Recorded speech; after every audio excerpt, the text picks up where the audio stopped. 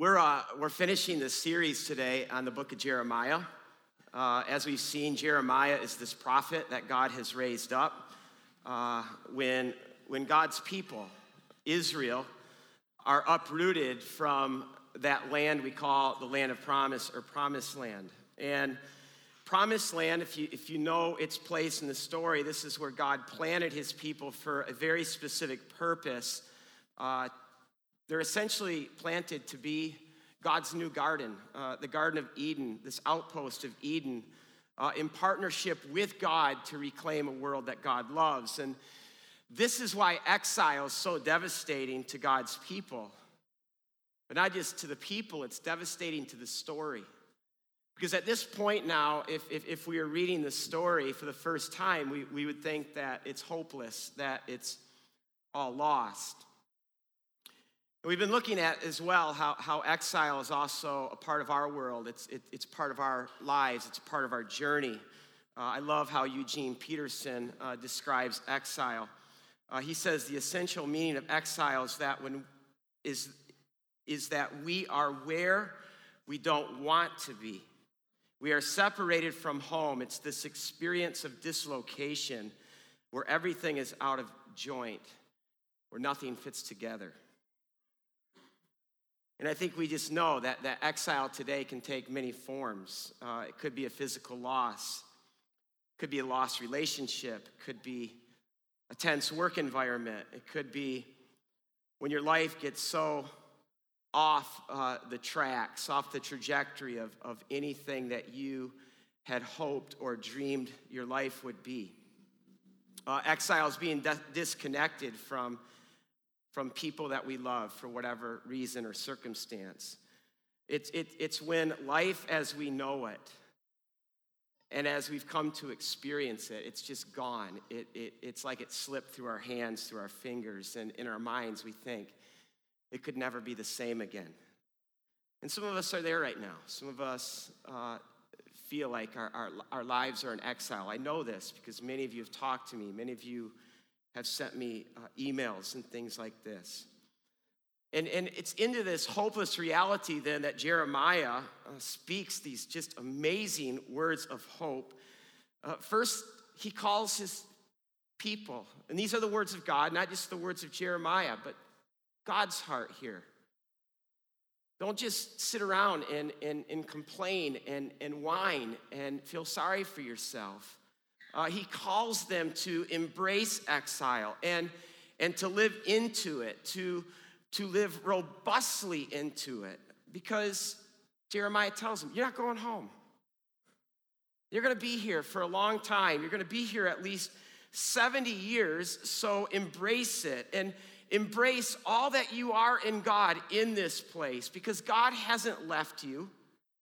And so live into this calling, this massive calling that God placed on you in promised land. Live into that calling in this place as well. And then Jeremiah gives them these amazing words of hope, and they're right from God's heart, where God says, "For I know the plans that I have for you, Israel, plans to prosper you, plans to give you a hope future. But you must call on me, and you must seek me with all your heart." Can you say that today? If you're in exile,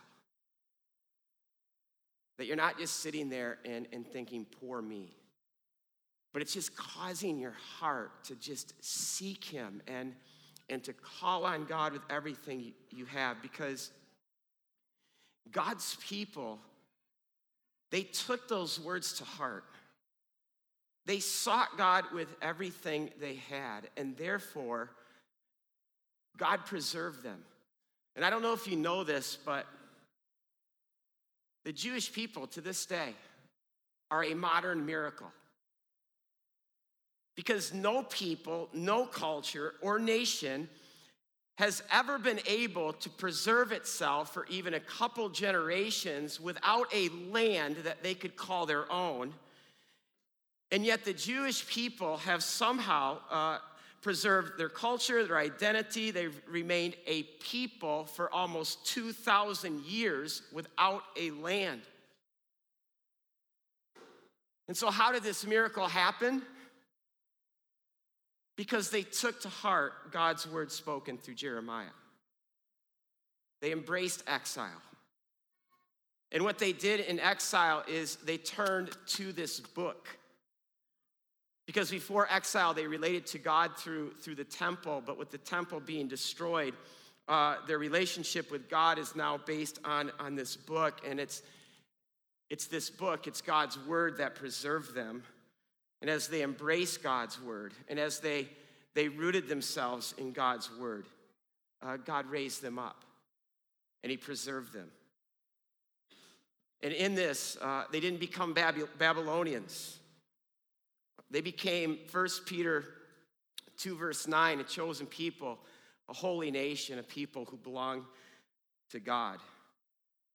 And probably even more than that, they became God's city, not just in the city of Babylon, but they became God's city for the city of Babylon. And what I find so cool then, when you look at the whole biblical narrative and you start looking at the New Testament, by the time of Jesus, you have these Jewish enclaves in almost every major city in the Roman Empire, so that the apostles and Paul can show up in any city and find a synagogue and preach Christ. And because of this, the gospel spread like wildfire. And if you wonder if this is a coincidence, no. For I know the plans I have for you, declares the Lord. Plans to give you hope. Plans to give you a future. And so if you see yourself in exile, I want you to see yourself as an exile.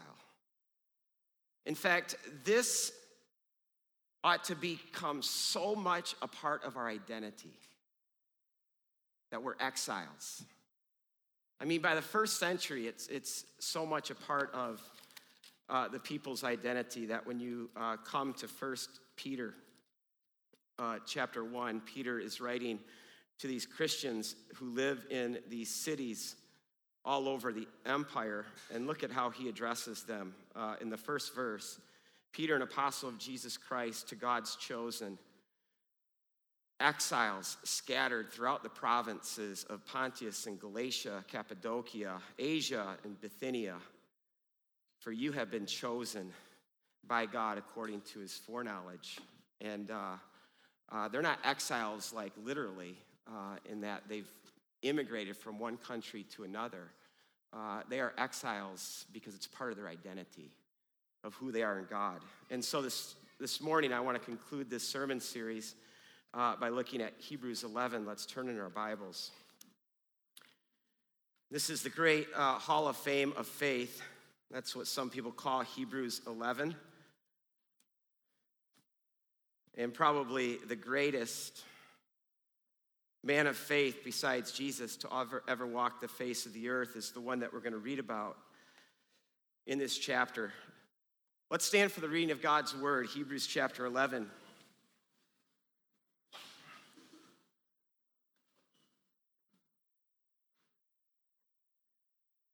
And I'm going to start reading at verse 8. But by faith, Abraham, when called to go to a place that he would later receive as his inheritance, he obeyed and he walked, even though he did not know where he was going. How many of us could do that this morning? Get up and walk because God said it, not even knowing where we're going. By faith, he made his home in the promised land like a stranger, like an exile in a foreign country. He lived in tents, as did his son Isaac and grandson Jacob, who were heirs with him of the same promise. For Abraham was looking forward to the city with foundations, whose architect and builder is God. And by faith, even Sarah, when she was past childbearing age, was enabled to bear children because she considered him faithful who had made the promise. And so from this one man and woman, you could say, he was as good as dead, came descendants as numerous as the stars in the sky and as countless as the sand on the seashore. And all these people were still living by faith when they died. They did not receive the things that were promised. They only saw them and welcomed them from a distance, admitting that they were exiles, foreigners, and strangers on earth. People who say such things show that they are looking for a country not of their own, for they have been thinking of the country that they had left. They would have had the opportunity to return. Instead, they were longing. They were longing for a better country, a heavenly one. Therefore, God is not ashamed to be called their God, for he has prepared a city for them. This is a text we're going to look at. You can be seated. So just to start with a little context, Hebrews is written to Christ followers who are experiencing a major crisis, severe persecution in many different forms.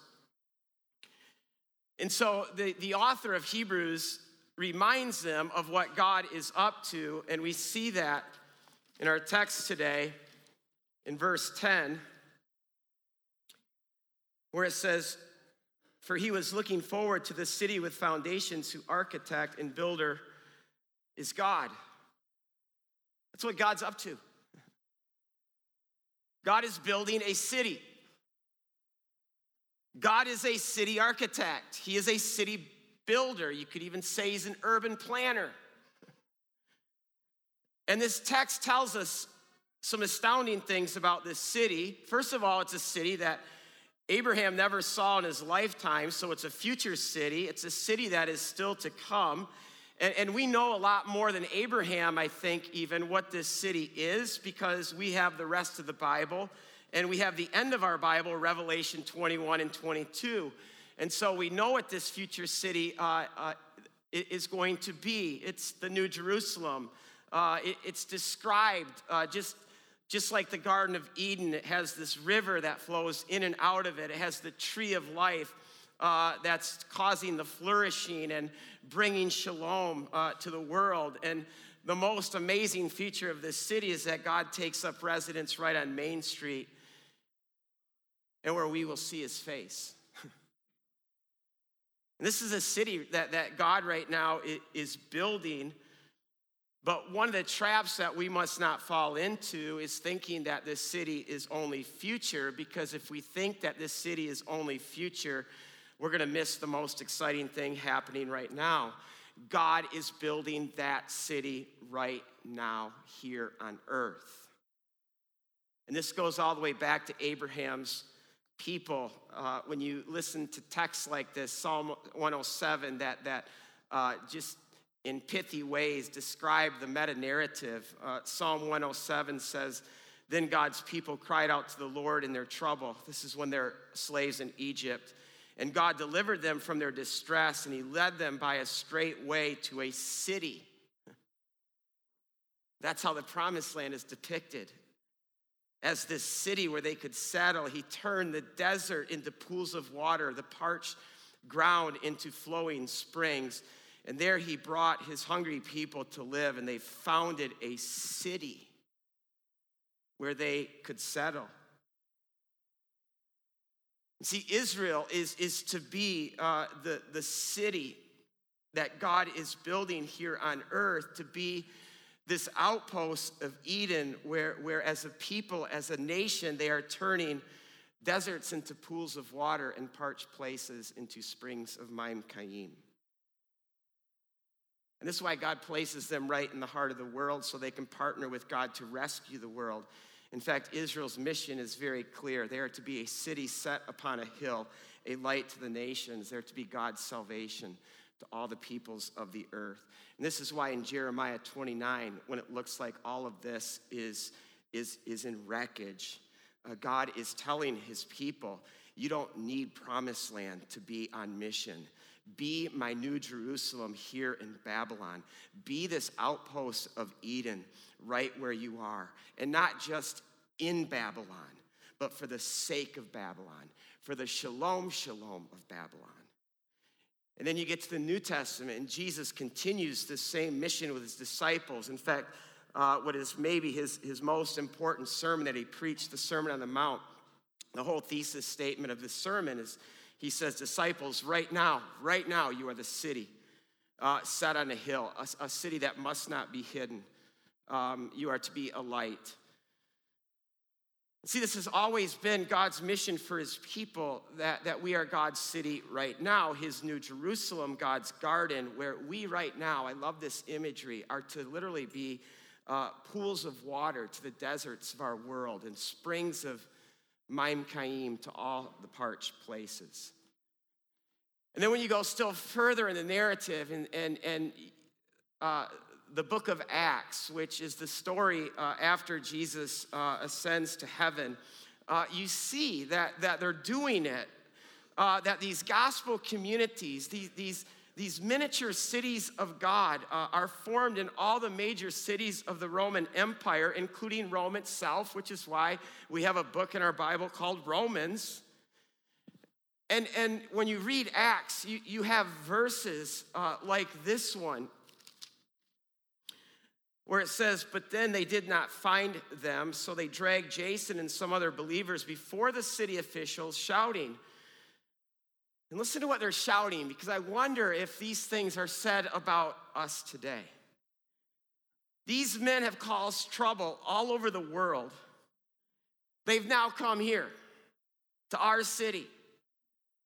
And this man, Jason, has welcomed them into his house, and they are all defying Caesar's decrees, saying that there is another king, one called Jesus. And I love this. It talks, when it says causing trouble all over the world, it literally refers to, it's this language of the world is being turned upside down by these guys. These Christians, wherever they go, the world is shaking and quaking and being turned upside down.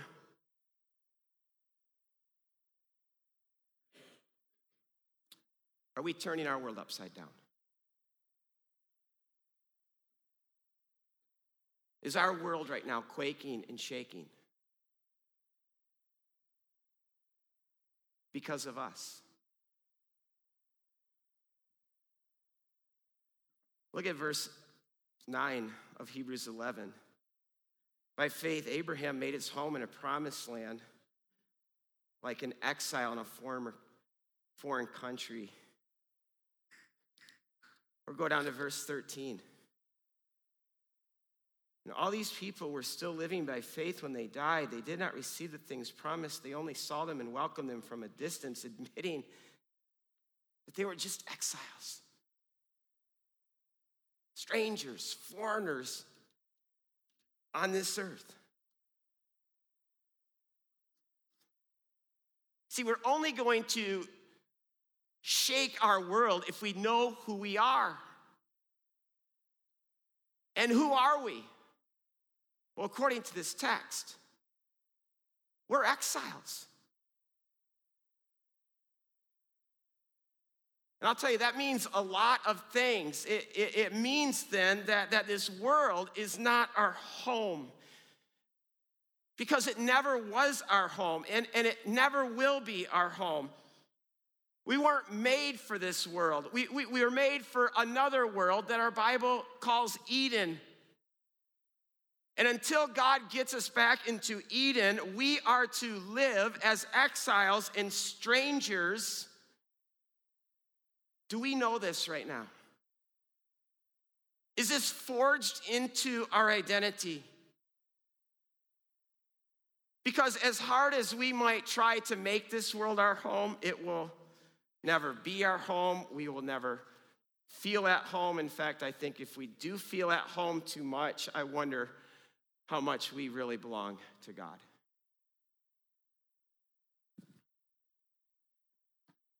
Look at Abraham.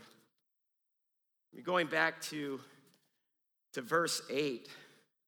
By faith, Abraham, when called to go to a place that he would later receive as his inheritance, he obeyed, he walked, even though he did not know where he was going. I know this, Abraham was comfortable. Abraham was living a good life.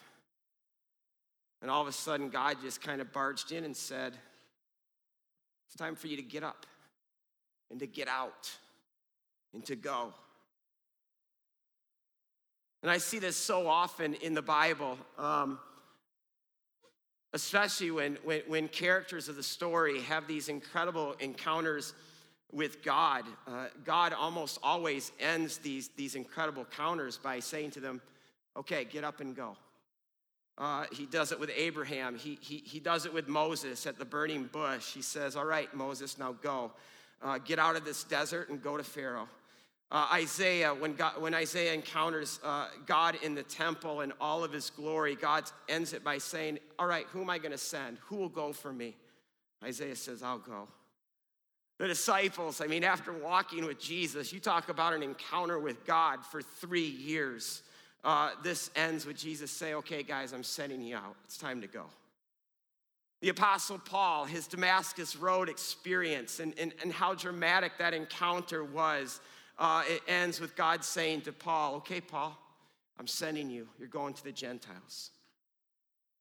See, encounters with the living God, this is how you know it's a true encounter. It always ends with mission. It always ends with God saying, go.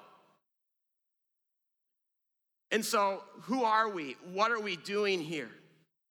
Who are we? We have to understand that in this world we are exiles, and what are we doing here? We are sent ones to the world for the sake of the world by God himself. And I think until this burns in our hearts and forges our identity, we'll never shake the world. We're never going to turn our world upside down. We'll never be the city of God impacting the city of man. Let me keep pushing this further. Is that okay? Can I push this further? That's a fair response. I will say that. You're either really tired today, or you're sick like me, or you're like, I don't know about this. And that's a very honest response. We value honesty here. Good, one person got it. What is an exile? Exiles are people who no longer choose to do life based on comfort, safety, familiarity, or being in control. But rather, an exile does life where they can best carry out the business of God, where they can carry out the kingdom of heaven. It's an exile. In fact, I love what it says about Abraham in Hebrews 11, verse 12, because I think this gets to the heart of what an exile is. It says about Abraham that he was as good as dead. And that's what an exile is. It's someone who's as good as dead. And you say, dead to what? Dead to the world. Dead to the opinions of people. Dead to the world's stuff. Dead to the world's ideas. Dead to the world's system. Dead to the latest trends. Dead to groupthink, which is going on so strongly these days. Dead to what's in, what's out. Dead to what's cool, what's not cool. Where money is just money. Home is just a roof over our heads where we can serve God and carry out the kingdom. Our jobs are just our corner in the world where we can live out the business of God. An exile is someone who just holds everything with open hands. Easy come, easy go. Look at Abraham when God says to him, Abraham, let go of it, all of it. Leave your father, leave your life as you know it. Get up, start walking. He can leave his home, he can leave his father, he can leave comfort, he can leave security. He can obey God, he can get up and walk. He's dead to the world. And see, this is where I think we have to ask, where do we get the power to actually live this way? How can we be broken out of all of our apathy, where we're actually free from this never-ending need for safety, comfort, and control, where our lives aren't consumed with all the stuff of the world, the thoughts of the world, getting more, where we can actually risk much for God. We're not so weighted down by the world. How do we become the kind of people who when we look at all the need and suffering in our world, we don't just turn away and run from it. Whether it's the broken parts of our city or our schools today or our neighborhoods or the person with cancer or the person who's alone and depressed or the person who's in a broken marriage. How do we become a people who aren't just retreating into our screens for hours every single day, but instead are living courageously for Jesus Christ and actually doing things that cost us much? Where do people like this come from? That's what this whole chapter is about. It's faith. This whole Bible is a story of people with faith. And what's faith? Faith is, verse 8, it's Abraham obeying God and getting up and walking. And I want you to think about this. When God says, Abraham, start walking, this guy walks 1,000 miles, not knowing even where he's going. Right now, is there anything you'd walk 1,000 miles for? And faith isn't just verse 8, it keeps going. By faith, verse 9, he made his home in the promised land like a stranger in a foreign country. He lived in tents, as did Isaac and Jacob, who were also heirs with him in this promise. And there it is. Faith is living as an exile. Without faith, we'll never live as exiles. We'll never be like our father Abraham. We'll never leave our comfort. We'll never get out into our world and move into our Babel as sent ones. It's faith. And here's where we have to ask, faith in what? Because faith always demands an object. I hear people say to me sometimes, well, just have faith. Well, faith in what? Faith must have an object. And the object of faith is verse 10. Look at verse 10. It says, for Abraham was looking forward to the city with foundations, whose architect and builder is God. The object of Abraham's faith is the city of God, this eternal city that is both right now and not yet. And see, this faith in this city and in this God who is building this city has massive implications on our life. Implications like this: if you have given your life to God, if you've given your life to Christ, whether you know this or not right now you are not from Grand Rapids. You are not from the east side. You're not from Walker. You're not from Ada. In fact, you are not even an American. Why? Because this world is not our home. As Paul says in Philippians 3, for we are citizens of heaven. Add 1 Peter 2, verse 9. We are chosen by God. We are his holy nation. And this is why we don't feel at home in this world. This is why we don't feel at home in any politic, especially partisan politics.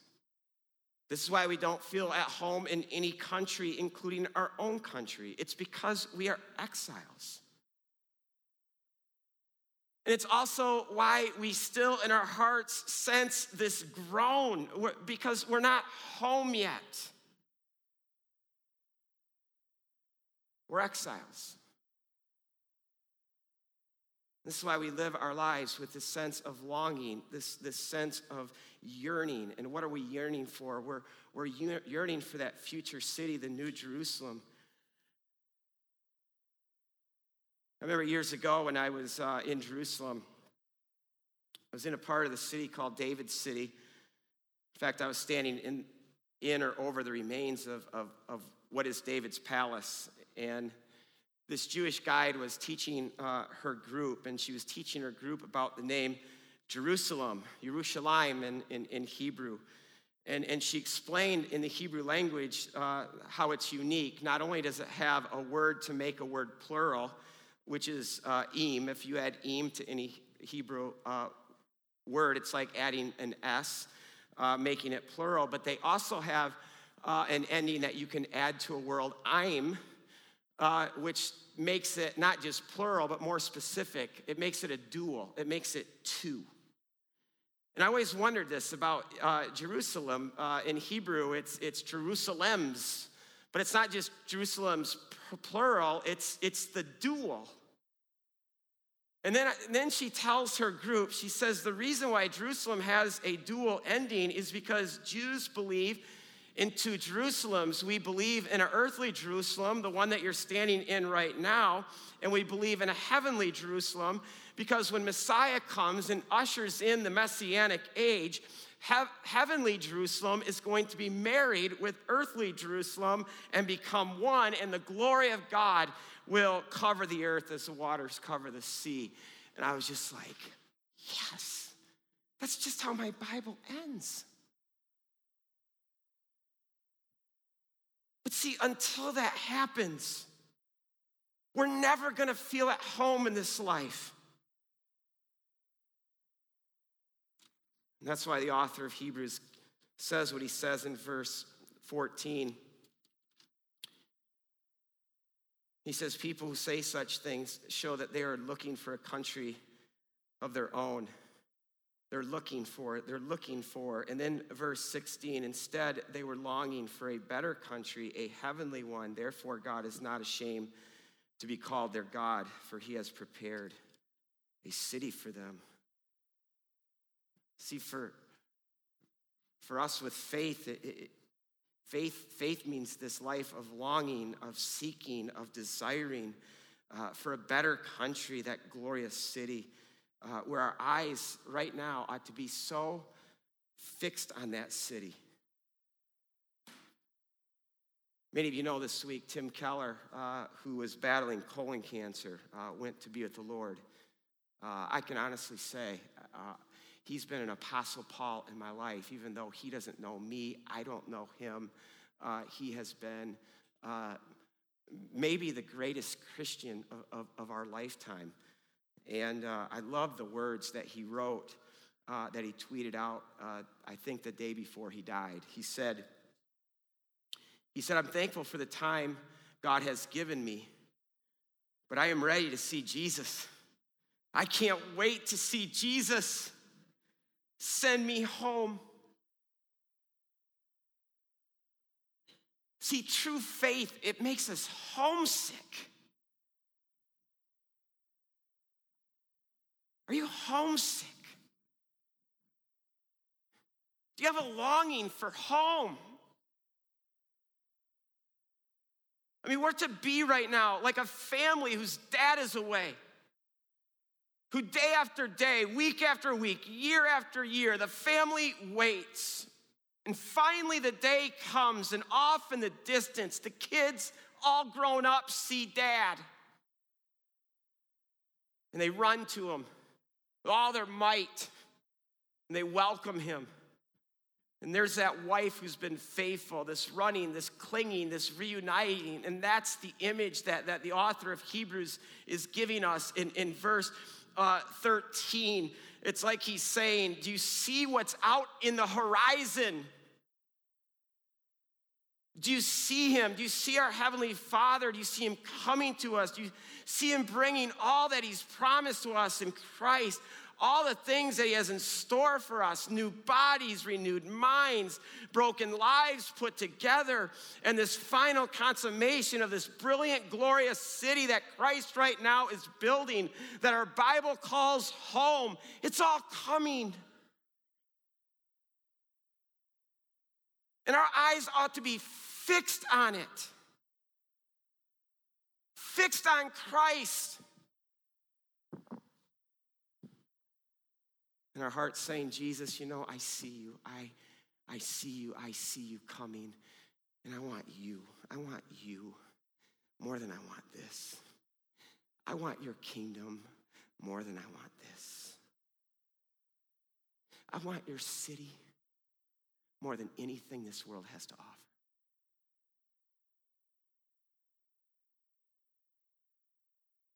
That's faith.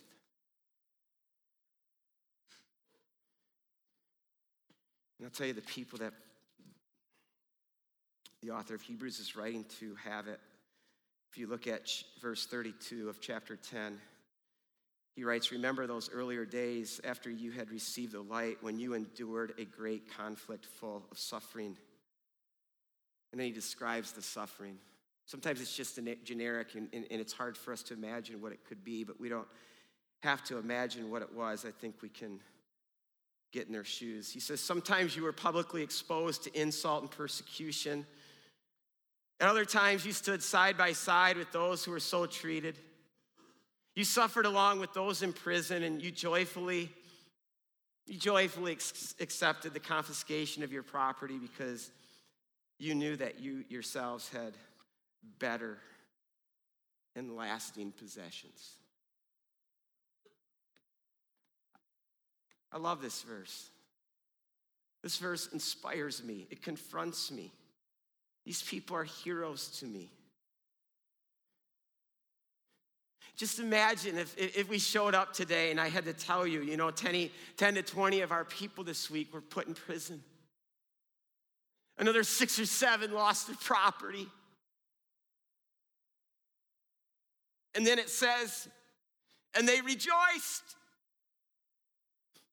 How can they rejoice? They're dead. They're dead to the world. And they have a possession that the world could never understand. And here's the deal. If it ever comes to this, I know I want to be like this. Don't you want to be like this? Don't you want to be free? Don't you want to be free from the love of things? Don't you want to be free from this roller coaster that our world is on right now? Don't you want your life to say to our world what their lives said to their world? There is a possession that is so much better, that is so long lasting, that is so much more fulfilling, that if you had it and you lose anything in the name of it, it's all okay. See, if what we love and what we live for and what we long for and what we find our true home in is actually not of this world, then this world has no power over us. It can't control us, and we are free. And see, when people know this freedom and can live into this freedom, and our world knows that we have this freedom and that it can't affect us or shape us because we are so dead to it, the world will shake. And this is the essence of faith. Faith isn't just putting some biblical propositions in our brain. It's not just putting a few labels on our life. Faith is having a life that is so shaped by God. It's eyes that are so fixated on God. It's a life that's going God's way. Faith is seeking. Faith is longing. Faith is a heart that desires God far more than anything this world has to offer. It's my heart and my life treasuring Jesus above everything. That's faith.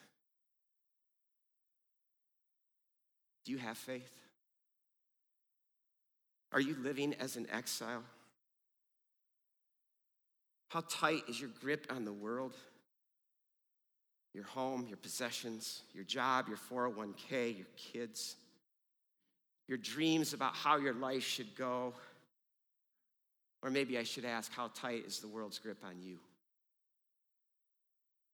I think the question for all of us today is a simple one. Will we trust him? Will we trust God with our life? Will we put all our chips on the side of the table of Christ and his kingdom? Are we all in? God's all in. Jesus, he's all in. In fact, everything God asked of Abraham, Christ did it too. Christ left his Father's house. He left his comfortable existence in heaven. He came across all worlds. He became the ultimate stranger in a foreign land. You ever gone to a foreign land? where you're the one that sticks out, you're the one with the strange clothes, the funny accent, where it feels like everybody's staring at you. It can be mentally exhausting. And you know what? If you stay there long enough, you quickly realize that you have to adjust your whole life. You have to learn the language. You have to figure out the culture and all its nuances. You have to adapt to their food. You have to check meanings all the time. That's why we have this word culture shock. Do you see what God did in Jesus? Jesus is sent into this world. He came to our neighborhood. He became the ultimate exile, the ultimate stranger. He experienced the ultimate relocation. He gave up ultimate control. He became immeasurably weak and vulnerable as the ultimate sent one. And why did he do it? To find us so he could bring us home. And look at what it cost him. He lost home. He lost his father so he could bring us home and back into the arms of the Father. And right now, he is preparing a place for us in his Father's house. And as the architect and builder of the city of God, verse 16 says he's preparing a city for us. And one day we will walk its streets and we will see his face. We're going to see him. But until that day, we're to be the city. And will we trust him? See, some of you today are facing some big issues, possibly even what you might call a crisis. Will you stay married? Will you stay single? Will you leave the job that you're in? Will you stay in the job? Will you relocate? Will you stay where you are? Will you open your home and use your home to someone who's in need? Will you get up and become a missionary to China? Will you step out of your comfort into a new life trajectory of service to Christ? I think sometimes we think like if we take this next step of obedience that it's just going to make our life miserable. We start having these conversations with God like, God, this isn't going to work, and I don't have what it takes, and I don't have the strength, the resources, the talent, the courage to do what you're asking. But think about Abraham. Did he ever say, Lord, I don't think this is going to work. I don't have what it takes. Well, he just got up and walked. He trusted God, as did Moses, Elijah, Isaiah, Jeremiah, the disciples, Paul. Heaven's going to be filled with millions of people like this. And to think that the baton is now in our hands. It's our time right now to run the race. Will we trust him? Years ago, I made a commitment to God. I said, God, I will never say no again to anything because it makes me feel uncomfortable or afraid. Listen, if your heart moments ago to any one of those things said, yes, that's me. God, you're putting your finger on something. That there's a big issue that you're confronted with, maybe even a crisis. I'm going to invite you to stand right now. But I only want you to stand if you can say these two things. God, in this crisis, I want to desire you more than anything else. Oh God, you are my God. I passionately seek you. And number two, God, I don't want to trust myself, but I want to trust you in this matter. Even if I can't see it, even if I can't see how it can work out, but I want to go your way and trust you. Please stand right now.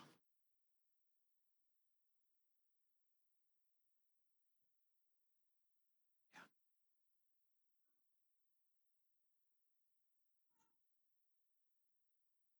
He is so with you.